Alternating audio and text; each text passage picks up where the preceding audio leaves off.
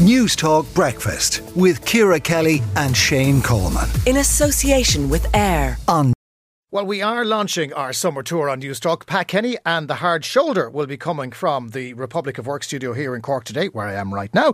It's nice to have a bit of company. Over the next 6 weeks, News Talk will be coming live from locations all the way around Ireland. So to help us celebrate, the Imperial Hotel has given us a prize. The 206-year-old luxurious hotel was recently named as Cork's best hotel and Ireland's best city hotel. Historic guests that have stayed there included Princess Grace of Monaco and Michael Collins, who spent his last 2 nights at that hotel before he was shot. The Imperial plans to mark the centenary of his death this August. So up for grabs, we have got a 2-night stay and breakfast for 2 people at the Imperial Hotel, which is part of the Flynn Hotel collection here in the heart of Cork City, opposite from our studio here on the South Mall. You'll also be treated to dinner in their sustainable restaurant Time at 76 on the Mall on one of the evenings. Now, the question I would like to absolutely distance myself from, because it is ridiculous, but I will read it out anyway.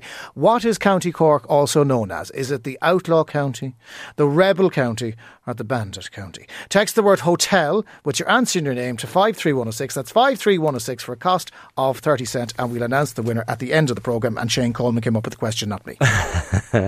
Now, with secondary schools closed for a number of weeks at this stage, how can you encourage your teen to get a summer job?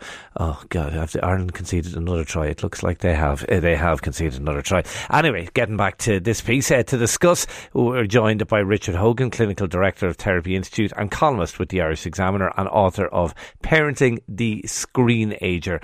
Richard, how do we fill those long summer months with our teenagers? Speaking from bitter experience.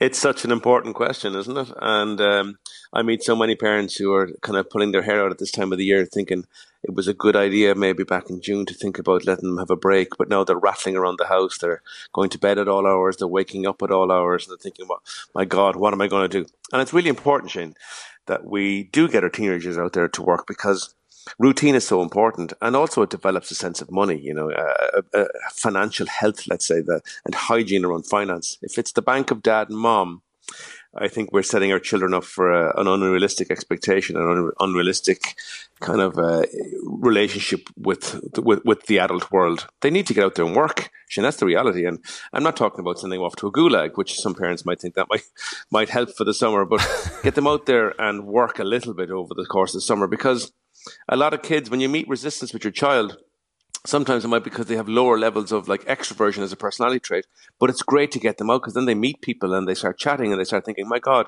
I can be a little bit more extroverted if I want. So I would say it's such an important and healthy part of their development that we should always think about getting our kids out to work. Is there an argument that says, though, like they're going to be working their whole lives, like from the age they leave college? They are going to spend... I mean, I remember being traumatised when I started my first full-time job, because I kept thinking, this is it for the rest of my life. I mean, is there an argument we said, put that off as long as you can? Well, you see, we're not talking about working full-time hours now here, I'm talking about, let's say, a 14, 15-year-old, legally, they're not allowed to work full-time hours. Yeah. I'm talking about getting them out there and having a relationship with work that's healthy, and getting them to understand the sense of what's coming. I think what I see in my clinic, Shane, and what I see with a lot of students who are in college, the moment they go into work, like you had that moment, that striking moment, I suppose we've all had, but I did have a lot of summer jobs as a kid growing up. It's more striking when you haven't had that. And that those ideas can develop much quicker when you haven't worked over the course of your adolescence, and then you go into a full-time job. That can be quite a profound shock. Hang on a second, I have to get up in the morning and do all this to earn this money to pay for this life that I want. But mom and dad have done that for me all the way through my life. And I would see an awful lot of that, an increase in that over the years, that children find it hard to actually think about the adult world ahead of them. They get fearful of it because it seems the responsibilities are so massive, and the difference between not working and working is quite striking. So I think it's really important. I'm not talking about sending them off into full-time, work at 14, 15, 16, 17. I'm talking about them working a summer job, down the local Donnybrook Fair, or, an ice cream shop, down a clothes shop, whatever it is, packing shelves. But it does help them to think about the world that's coming. That's a really important thing. What if they don't want to do it? How do you have a teen who says, I don't want to work? Well, you're going to probably meet that. And I would always say, think about the resistance that you're meeting. What are they resistant to? Is it because you're the one suggesting it, and then therefore your power and their resistance, or is it actually something to do with a personality trait? Like, are they shy? Have they got low levels of introversion? Listen to what they say when you say, about the job that you think they might want to do over the summer, and they say no. I would start thinking about, first of all, what is the resistance, and try to come around that, and also show them that when they work themselves, they will be able to get money to pay for the things that they want to do. And there's a certain amount of independence there for them. And I suppose it's how you introduce the idea. If it's kind of like a punishment, now get up, you're going to go to work tomorrow, you're going to meet resistance. But how you present it to them, I think, is what's going to make it successful or not.